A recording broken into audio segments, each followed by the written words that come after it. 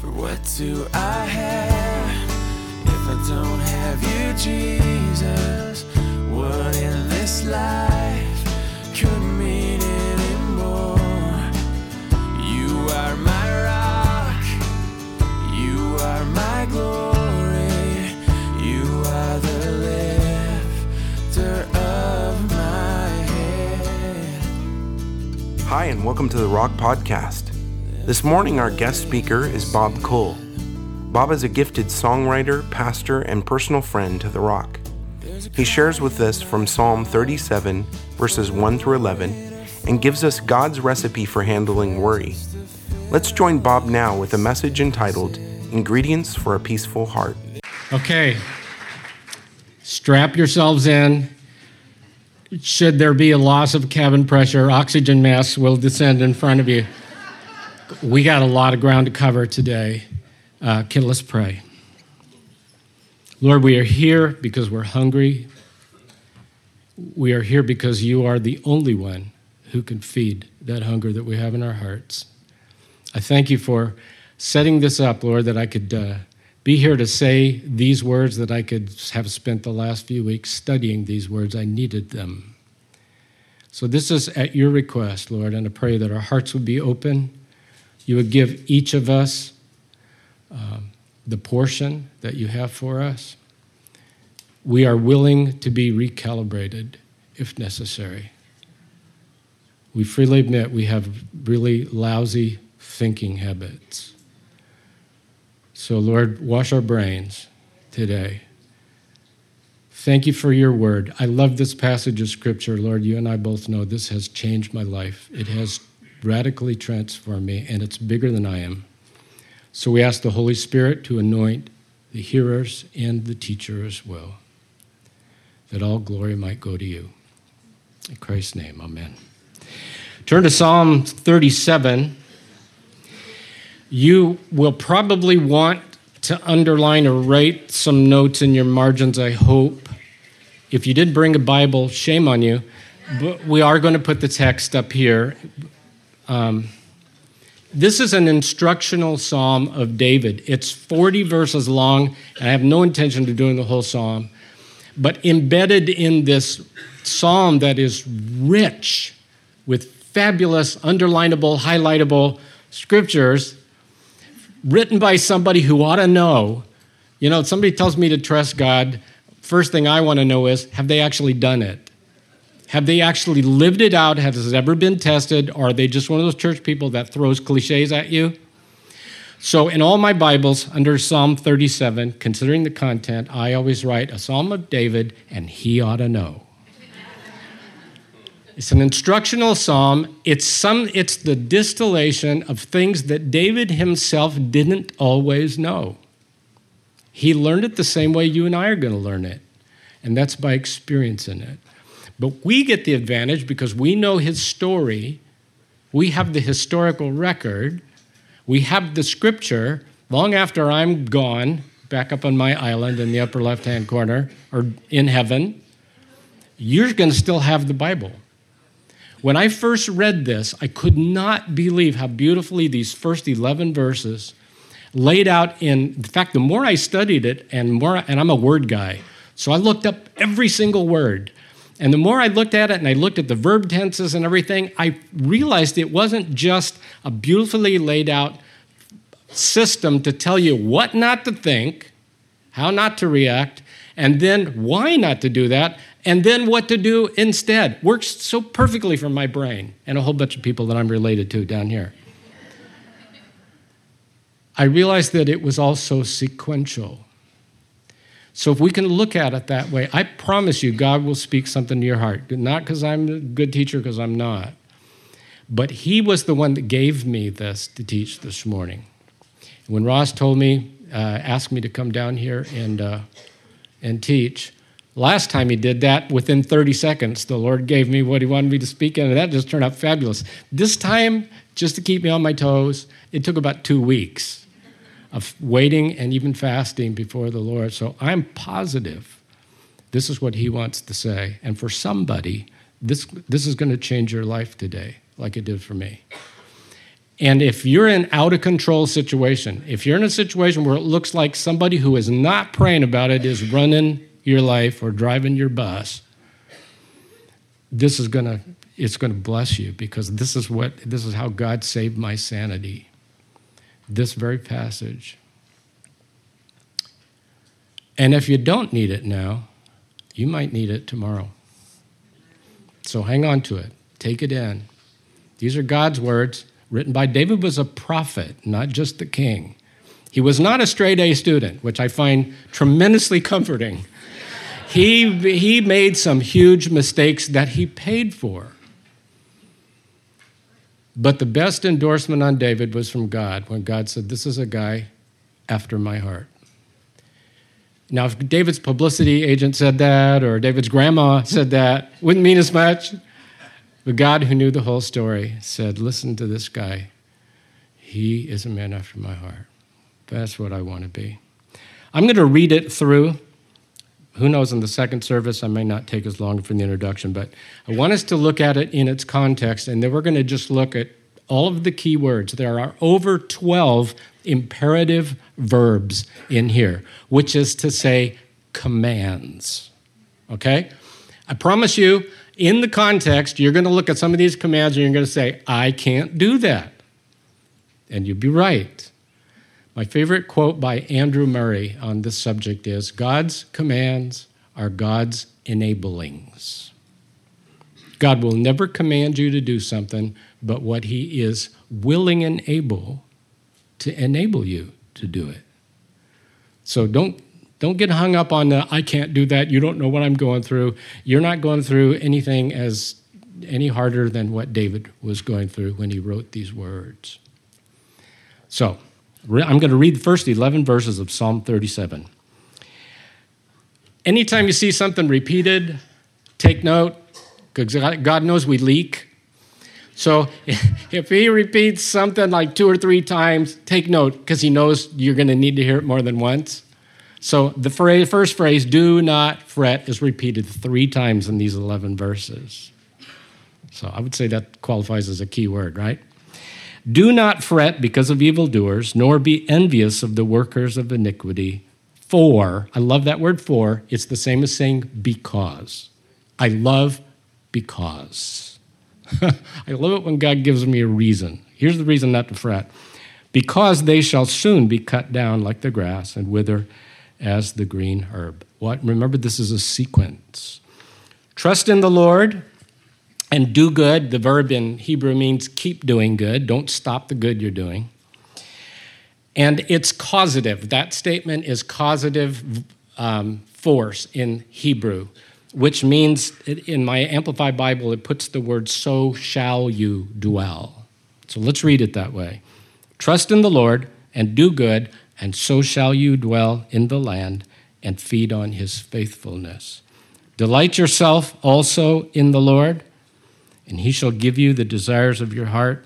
Can't believe how many Christians know that one. It may not mean what you think it means. Here's the most important word, I believe, in the Christian life of faith. It's the word commit. Commit your way to the Lord. Trust also in him, and he shall bring it to pass. He shall bring forth your righteousness as the light and your justice as the noonday. That has to do with vindication, which was a big deal to David. Rest in the Lord. Some of the translations say, be still and rest. Fat Hebrew word. And wait patiently for him. Here's do not fret again because of him who succeeds in his way or prospers in his way, because of the man who brings wicked schemes to pass. Cease from anger and forsake wrath. Do not fret, there's third time. It only causes harm. Learned that the hard way. Because, for, evildoers shall be cut off, but, by contrast, those who wait on the Lord, they shall inherit the earth. Some translations say they shall inherit the land, or they shall possess the land. Both statements are faithful to the Hebrew. That's repeated about 8 times in this psalm. That qualifies as a key phrase, I would think. For yet a little while, and the wicked shall be no more. Indeed, you will look for his place, but it shall be no more. But, by contrast, the meek shall inherit the earth. Does that sound familiar? Jesus quoted that. And they shall delight themselves in the abundance of peace. I forgot to have Adam underline the word abundance. Underline that word because it's a fat word in the Bible. It means more than enough. So I titled this study, Ingredients for a Peaceful Heart in Out of Control Situations. And I've been there. I've been there when it looked like your worst nightmare was coming true and it couldn't possibly get worse, and then it got worse. And then it just kept getting worse. And I dove into this passage of Scripture over and over and over. And when I thought I understood what the words meant, I looked them up just in case I didn't. And I found out sometimes I didn't. And then when I tried to implement these 12 imperative verbs, I discovered you can't do this under certain circumstances without help. And God said, well, I knew that. I never said you had to do it by yourself. One of my friends, I won't tell you her name, but I'm going to tell you her password. So, if you're listening to this, it's not you. Her password is ask. Oh, what peace we often forfeit. Oh, what needless pain we bear. All because we don't take it to the Lord. We don't talk to him. So let's look at this. I would say fret is a key word, wouldn't you? It appears 3 times. So unless you're a guitar player, probably fret is not part of your normal vocabulary. I'm going to give you the Hebrew words because I would love it. It would bless my heart if you would look these words up and check me out. And if I'm lying to you, call fire down from heaven on me, okay? Here's the Hebrew word. It's charah, C-H-A-R-A-H, charah. C-H-A-R-A-H, charah. Not hoorah, hara. But it is very closely akin to our word worry. Oh, Santa. It's close. Sorry. Give your $5 later. Closely related to our word worry, but this is a I'm a word guy, and this is a powerful word. If you looked up fret in the old Oxford Dictionary, it would have my Facebook profile picture right next to it, because that was my major in college. I was an expert fretter, not so much anymore. Here's what it means. It means to fume or burn inside with anxiety, with the growing compulsion to act. Sound familiar to some of you? You know what it is? It's not just worry. It's worry on steroids. It's Bluto in the Popeye cartoons when his face starts turning red and smoke starts coming out of his ears. It's that you can't just sit there. You got to do something. Somebody's got to do something. Let me tell you, I've learned this the hard way. When you're thinking that way about somebody who looks like they're driving your bus, or it looks like the evil guys are winning, as it often does in the Bible, guess who's fanning that flame?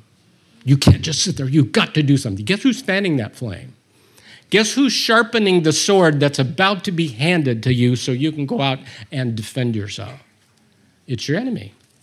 That was a rhetorical question, dear. Thank you. That's what happens when you're trying to teach intelligent people. Do not fret. I love it that it tells me why to not fret. Over evildoers, and that later it says when they're winning. When their plans that you've been praying would not succeed, when those plans succeed and God doesn't seem to lift a finger to stop it, it tells us the reason why to not fret. Over in verses 8, 9, it says, because it only leads to harm. You seize the helm and you might wreck the whole ship. And it tells us here that the reason in verses 2 and 3, or verses 1 and 2, it tells us the reason not to fret, don't fume, don't burn inside, is because their success is only temporary. I'm not going to say anything about the election. But the first thing I thought was, there's a bunch of people that are going to really need to hear this Bible study. Do you know that if you put a nickel close enough to your eye, it'll blot out the sun? It will blot out the sun. It is so important in our lives to have the God view of things. And the more you obsess on something and the more you stare at it, I promise you it'll get bigger and bigger and bigger to where pretty soon it's bigger than God. Been there, done that. I'm an expert at doing that. I don't do that so much anymore. In Psalm 73, which is easy to remember because of this dyslexic version of 37, Asaph deals with the same issue of the apparent inconsistency of righteous people suffering, doing the right thing, and they're suffering, and then Joe, wicked guy over here, who doesn't really give a rip what God thinks, he's prospering. He's doing just fine, thank you. He feels no guilt, no remorse. And Asaph took it a step farther than David, and he said, when I looked at that really close, I thought it's not worth it to do what's right. The people who aren't doing what's right seem to have no problems, and I've had nothing but resistance since day one I stepped out to do God's will. Interestingly, they both found the same solution to that line of thinking, and it was to take the God view. Don't look at what's happening right now in front of your eyes. This is not the whole story. For you, Mr. Righteous, Miss Righteous, and for Mr. Wicked. It's not all about here. It's not all about now. Everything can change and will change from what you see right now. And often Americans aren't very good at this, are we? If we don't see instantaneous results, we just assume God isn't doing anything. And God just is not in a hurry. Sorry to tell you that. He doesn't have to be. I have offered him my watch and my handy 15-page timetable. He doesn't need them. So I got to get going. Is that telling me how long I've gone? Or how? Okay. Pressure. So don't fret. Don't fume. Don't fret. Don't burn inside. If your hand starts reaching for the steering wheel, do that. Because that's what your enemy wants you to do, is seize the helm. And your flesh isn't going to fix anybody else's flesh. You have a flesh fight, guess who wins? Flesh.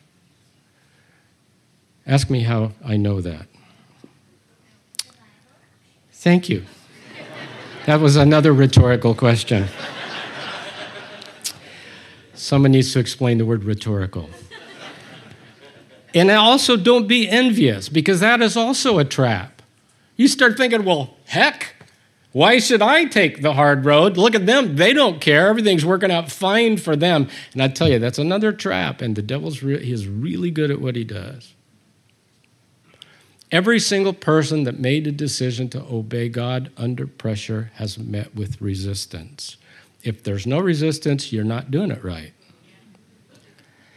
In fact, I have been pounded for 2 weeks.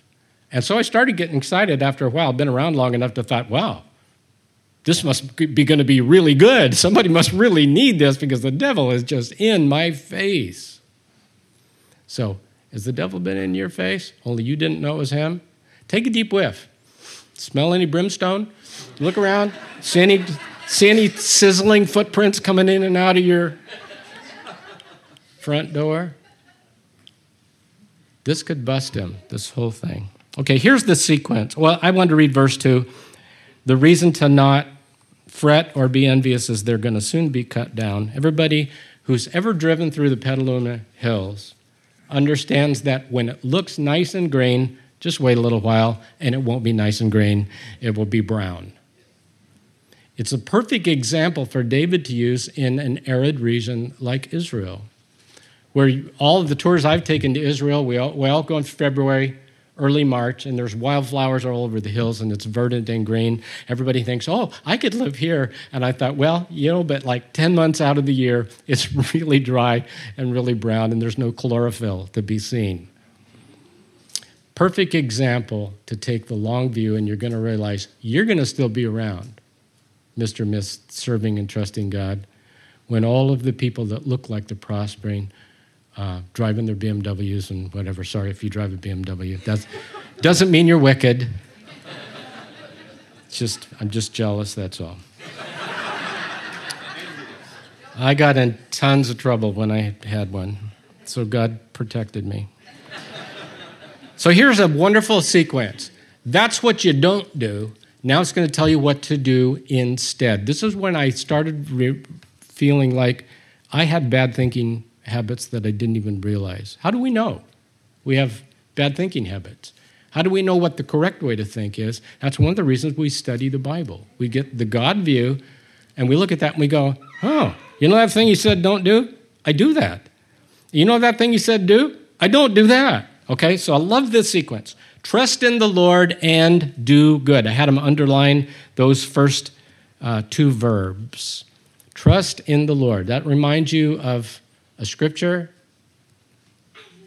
Proverbs 3:5, which used to be my least favorite scripture in the whole Bible.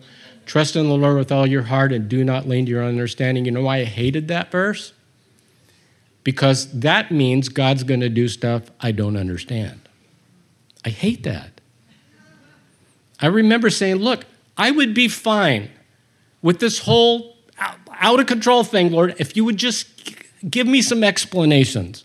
Help me to understand. You know what he said to me? He knows me so well. He said, son, you can have peace right now, whether or not you understand what I'm doing. But if you're going to wait to have peace until you understand, this is going to be a bumpy ride. If you'll just trust me, if you will refuse to fall into that fret trap, you can have peace right now. Just like verse 11 says, you're going to have more peace than you know what to do with, and I don't have to change any of your circumstances for that to happen. But if you're going to wait until you figure everything out to have peace, it's going to be a very bumpy ride. So I'll just pass that on to you. Trust in the Lord and do good.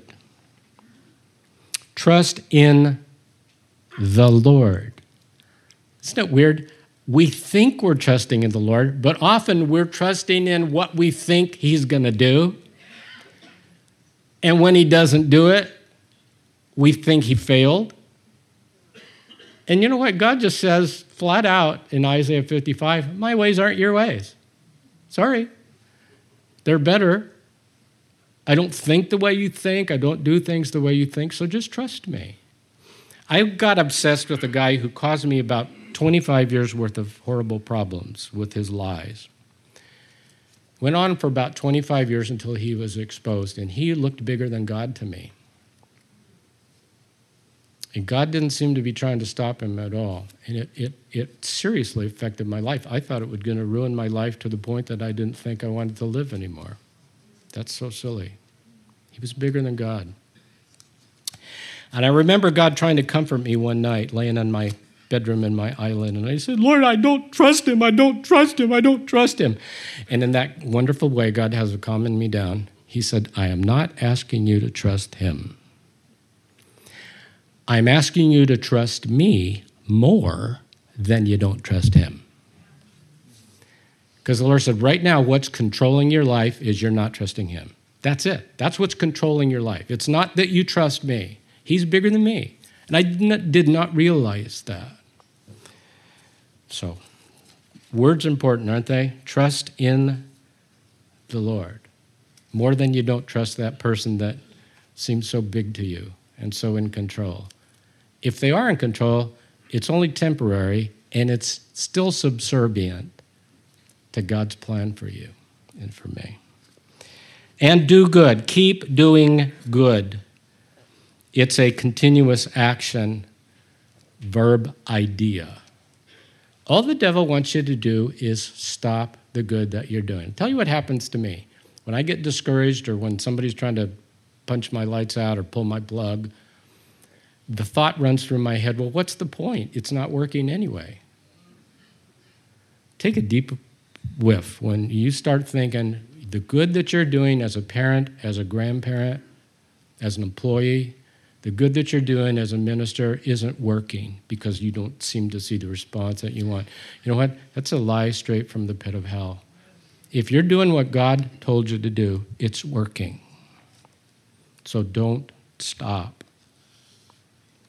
Trust in the Lord and do good. I'm going to read you 2 verses that talk about the keep doing good, and I'll just give you the reference, and you can look it up if you want to write the reference down. Galatians 6:9 is one of my faves.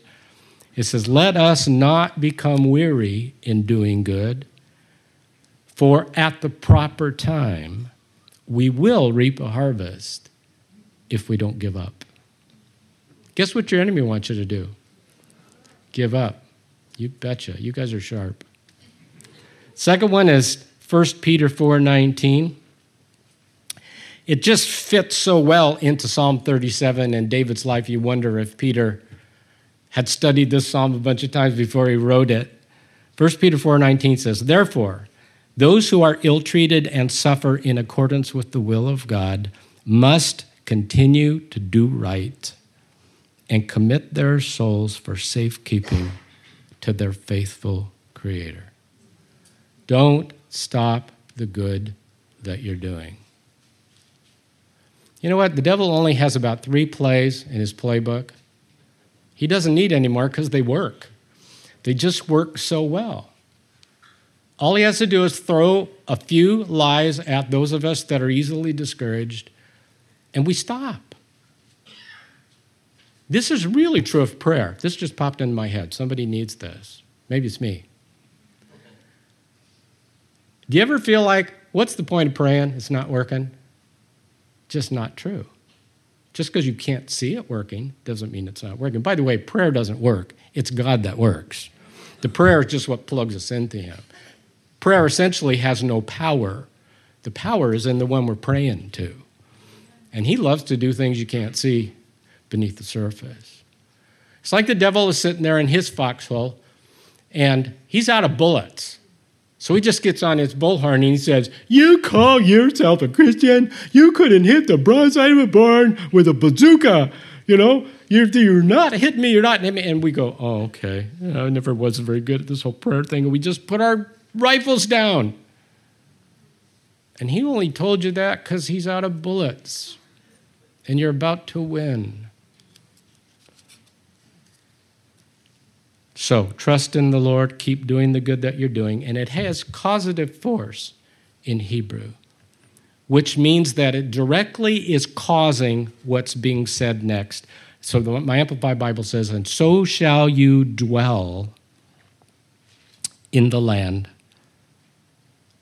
and feed on his faithfulness. I'll give you the Hebrew word for dwell. There's some fabulous Hebrew words that are translated dwell. This one is shachan, S-H-A-C-H-A-N. Here's what it means. It means to settle down and be at rest. And in the context, this is when the bad guys are winning. This is when everything looks out of control. If you will trust in God and keep doing the good that you're doing, you're going to be able to snooze. You're going to be able to rest.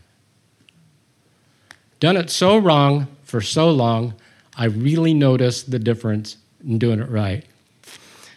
You know, sheep cannot eat or sleep if there are predators circling. They'll starve to death. They can't eat until they feel safe. And that's the word that this shepherd who wrote this psalm used that phrase for sheep eating, sleeping, totally carefree, not worried about the big bad wolf. He said, when you are trusting the Lord and doing good, so shall you dwell. My NIV, which I hate in the Psalms, I don't get where they get their verb tenses. It's all messed up. But there's one phrase in Psalm 37 in the NIV I really like. and it says, so shall you enjoy safe pasture. Don't know how they get that from the Hebrew, except that sheep can't rest if they sense the predator. So if I'm trusting in the Lord, I'm keeping doing the good that I'm doing, I want to be able to rest. I'm not going to be rattled even if the wolves are circling. Even if the bad guys look like they're winning. Even if the bad guys are winning. The story just ain't over till God says it's over, folks. Boy, I wish I had 2 hours to do this. So, verse 4 has been treated like the platinum MasterCard of the Christian life. Just swipe it and you can have that new Mercedes that you want. You know, I always picture Monty Hall when I read this. Delight yourself in the Lord, and He will give you the desires of your heart. Like, somehow, if I could just get past this little delight yourself in the Lord thing, I can have whatever I want. And it is a promise, but it's a conditional promise. What's the condition? Delight yourself in the Lord. Oh, what does delight myself in the Lord mean? Does it mean I get the tingles when I hear certain Christian songs? I'll tell you what it means. It's used, actually, it's the same word, same phrase that is used over in verse 11 about enjoying more than enough peace. But when it talks about delighting yourself in the Lord, here's what it means. It means that He is your chief goal. He's not your genie in the bottle that you use to get your chief goal. He is your chief goal. He's your chief pleasure. And here's the sticky wicket. It means you want what He wants more than anything. Boy, Americans have gotten this really turned around, haven't we? Where God is your butler, and if you just have the right prayer or enough faith, you can get God to do whatever you want. That would not be a loving God, by the way. I can't tell you how many times I have asked God to take away stuff that I insisted on having. I tried to talk Him into giving it to me, and He wouldn't give it to me, so I did it myself and I blamed it on Him. And then later I just thought, what was I thinking? Delight yourself, He will give you the desires of your heart. Make Him your chief reward, your chief pleasure. Now, interestingly, there's a very colorful word in here. It's the verb give, because it has two meanings. It can either mean to grant the desires of your heart, or as the Amplified Bible says, the secret petitions of your heart. I love that. Because most everybody my whole life has thought I was weird, that I'm an enigma of some kind, and God knows me inside out. He knows the secret petitions of my heart. So this word give can mean either, I don't think I wrote the Greek word down, sorry, the Hebrew word. It can mean either to grant, or it can also mean to place. And both would fit here, but it's a word whose meaning is derived by its context. And I think the context of God granting the desires of your heart fits here better than God placing new desires in your heart. Although, folks, if He's our chief goal, our chief pleasure, and we want what He wants, our desires are going to change, aren't they? That's why I'm driving a Jeep instead of a Land Rover. Do I still want another Land Rover? Oh, you bet your booty I do. I dated one for a while. I even named it.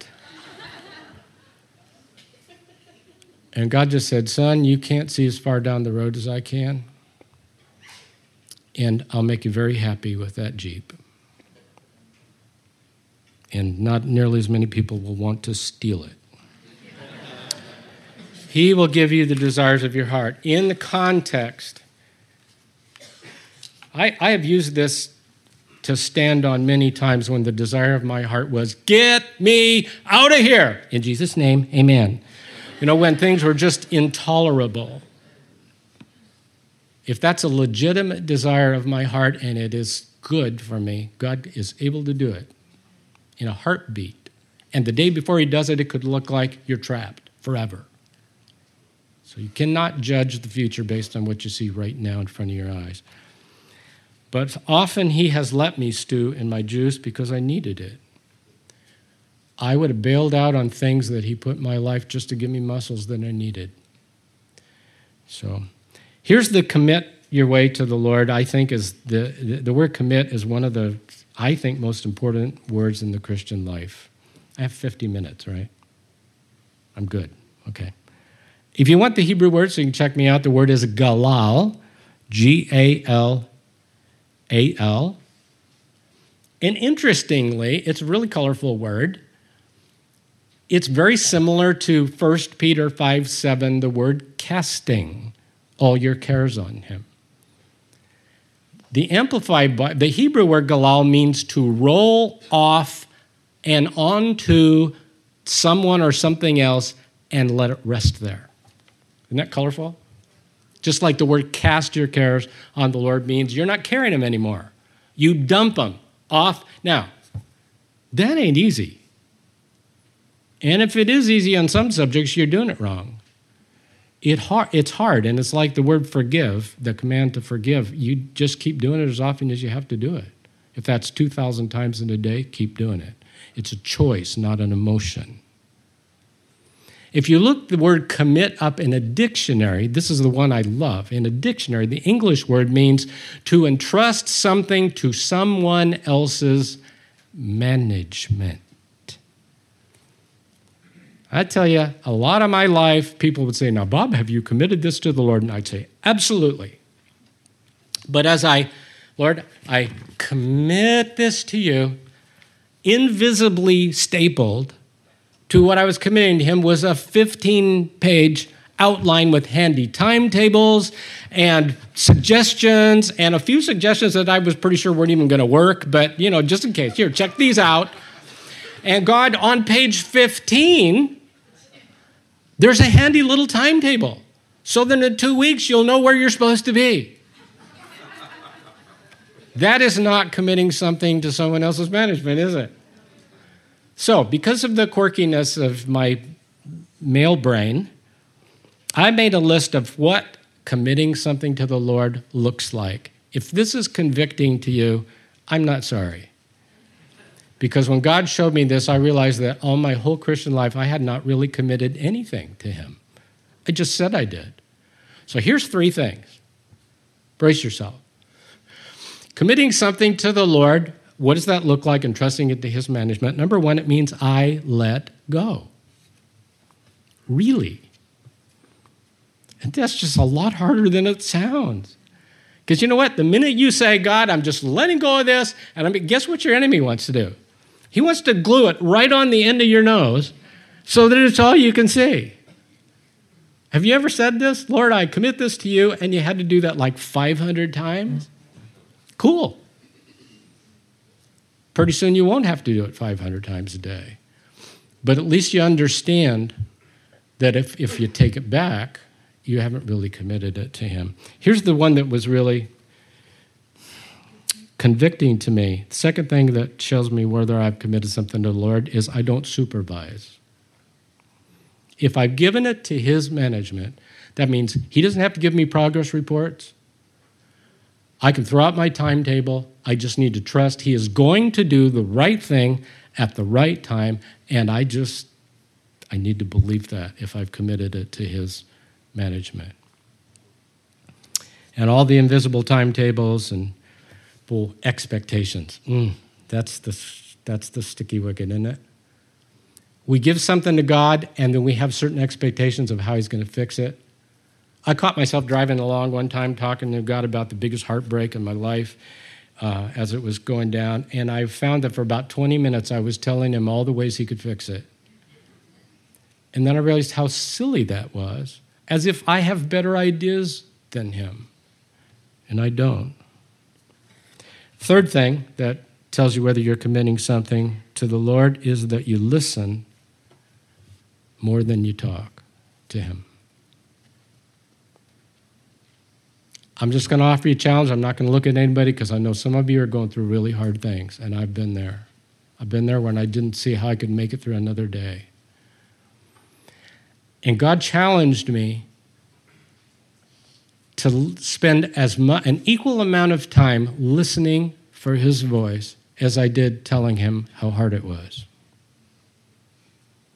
because I'm incessantly tugging on his shirt sleeve saying, oh, this is hard, this is hard, this is hard. And I didn't. What if he wanted to say something to me? He did want to say something to me. I was just too busy talking. Elizabeth Elliot had a wonderful quote I love. She's in heaven now. I miss her. But when she was talking about committing things to the Lord, she says, remember that sometimes for God's will to be done, my will has to be undone. Sometimes. Sometimes God's will and my will do not coincide. God is going to do what's best, and we'll believe that, even if we don't believe it now. So commit your way to the Lord. I'm running out of time. And it's no coincidence that right after it tells us to commit to his management, our way, which is a broad word, which means either your whole life or this specific thing that you're dealing with right now. It's a really broad word. Right after that, it says, trust also. What does that mean? It means don't take it back. One of my friends on Cape Cod says, Bob, when God puts you on hold, don't hang up. Sorry, we appreciate your call, and one of our operators will be right with you, so please stay on the line. Boy, we're so impatient, aren't we? Let me tell you one of the most brilliant things God ever popped into my head, so I'm going to give him credit for it, and that is that all disappointment with God is premature. All of it. When we see what he was up to all along. This is going to be hard to believe, but it's the truth. Are God's people ever disappointed with him? Well, I would say all of them have been at some point, some more than others. But all of that disappointment was premature because the story's not over yet. You don't know what God's going to do with this horrible, unbearable thing that right now you can't figure out how you're going to be able to deal with it one more day. He'll be with you. You will be able to deal with it one more day. And when you see what it is, when we see what it is he was up to,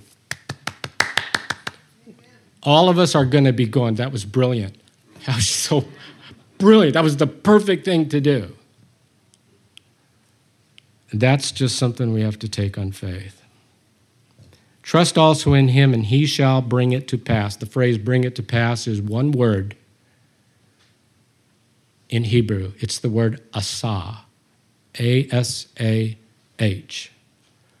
When I was looking this up, it almost giggled because my Hebrew dictionary said that to bring it to pass, the verb asah means to accomplish or to handle.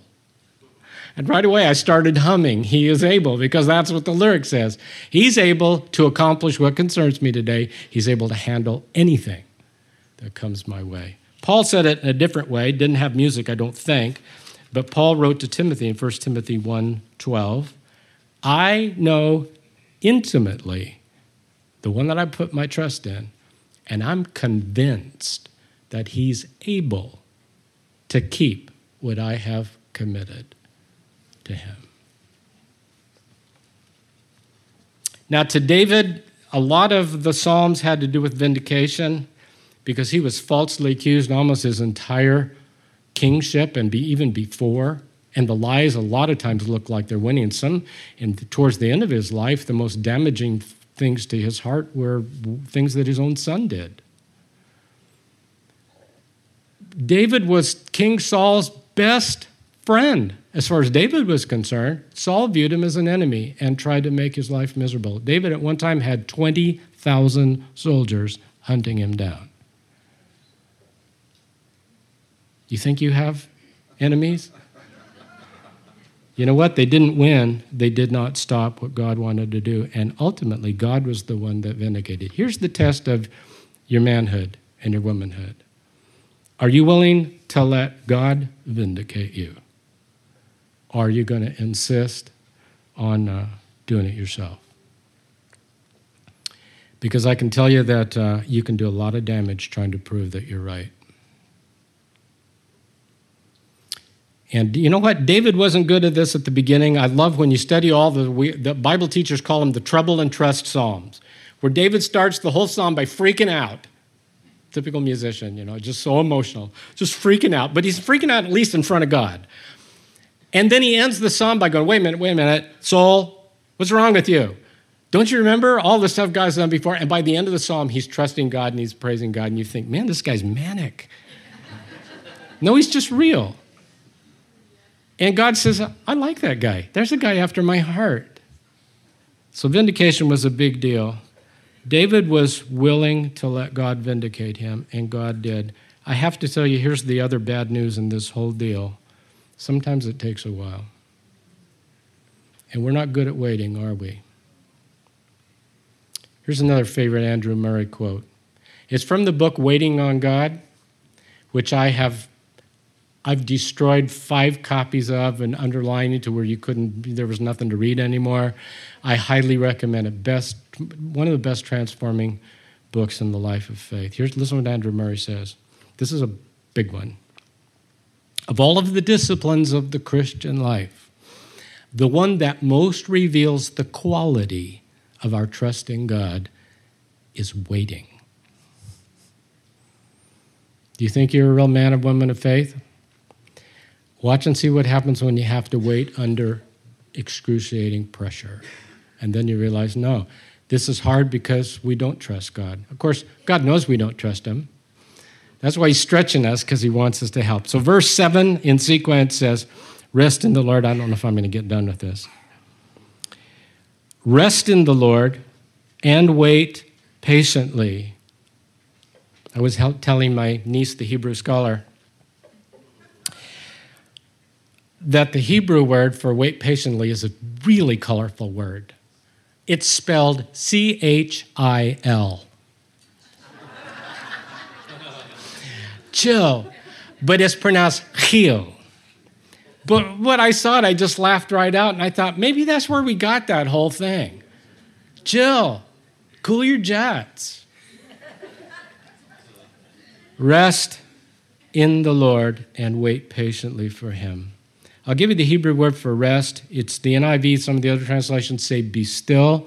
Here's the Hebrew word. It's damam, D-A-M-A-M, and it means to be inwardly at rest, inwardly still. In a word, it means relax. Can we talk?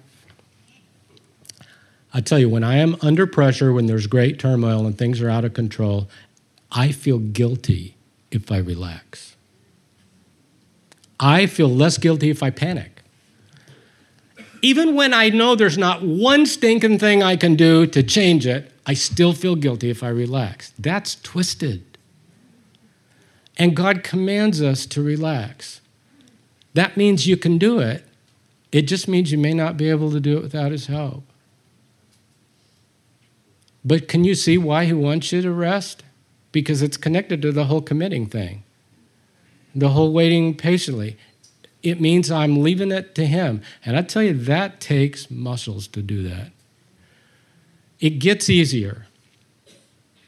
Good habits and bad habits are developed exactly the same way. And that's by what? Repetition. So if you've been doing it wrong for 60 some odd years, God will help you to form the new thinking patterns. I found these 11 verses to be a new way to train my brain how to think. What not to do, why not to do it, what to do instead. People are constantly going to change, circumstances are going to change, and if I'm looking to them, I'm going to be all over the map emotionally. That's why I love that it says, wait patiently, heal, chill. Wait patiently for what? Well, for that guy to change. If I just see some sign of change, no. Don't go there. Look at David and Saul. Saul was crazy. 1 minute he's all kissy face and telling David what a good friend he is while David's playing music to relax him, and the next minute he's trying to kill him by pinning him to the wall with a spear. Don't look for that person to change. Look to God. That's also not easy. But it's our knee-jerk reaction, isn't it?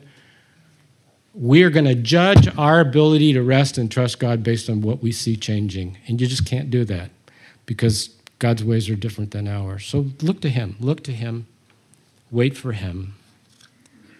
Do not fret, even when the evil seems to be winning, even when it is winning. Because the story's not over. Your pastor, my friend and one of my favorite Bible teachers in the world, I don't know if you even remember this, but you sent me just a little thing that arrived at a time when my life was the most out of control that it's ever been, and it saved my life. I would have jumped off a bridge or something if something hadn't come through and you sent me one little thing in one scripture.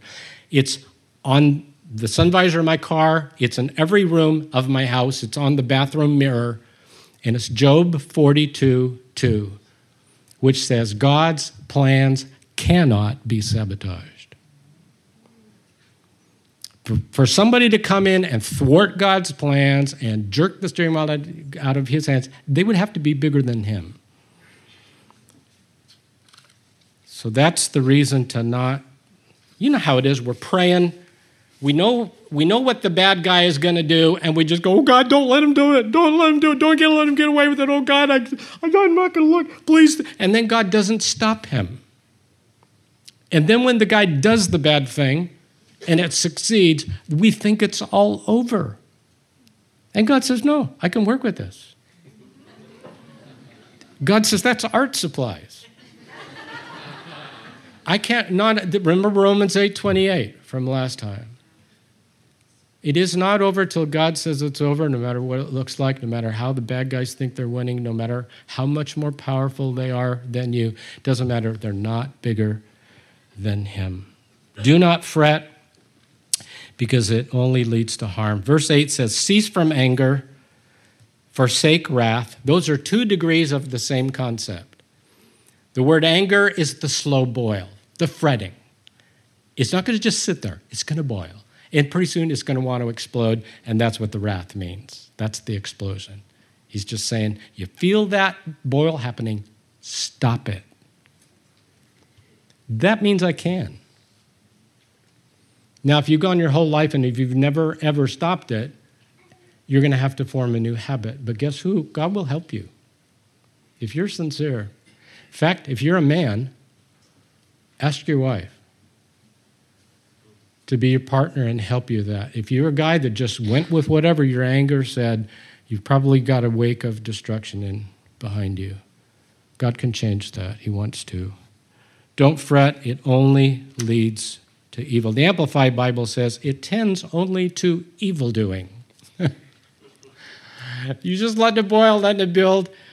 James said it this way. He said, anger does not work the righteousness of God. Man's anger does not work the righteousness of God.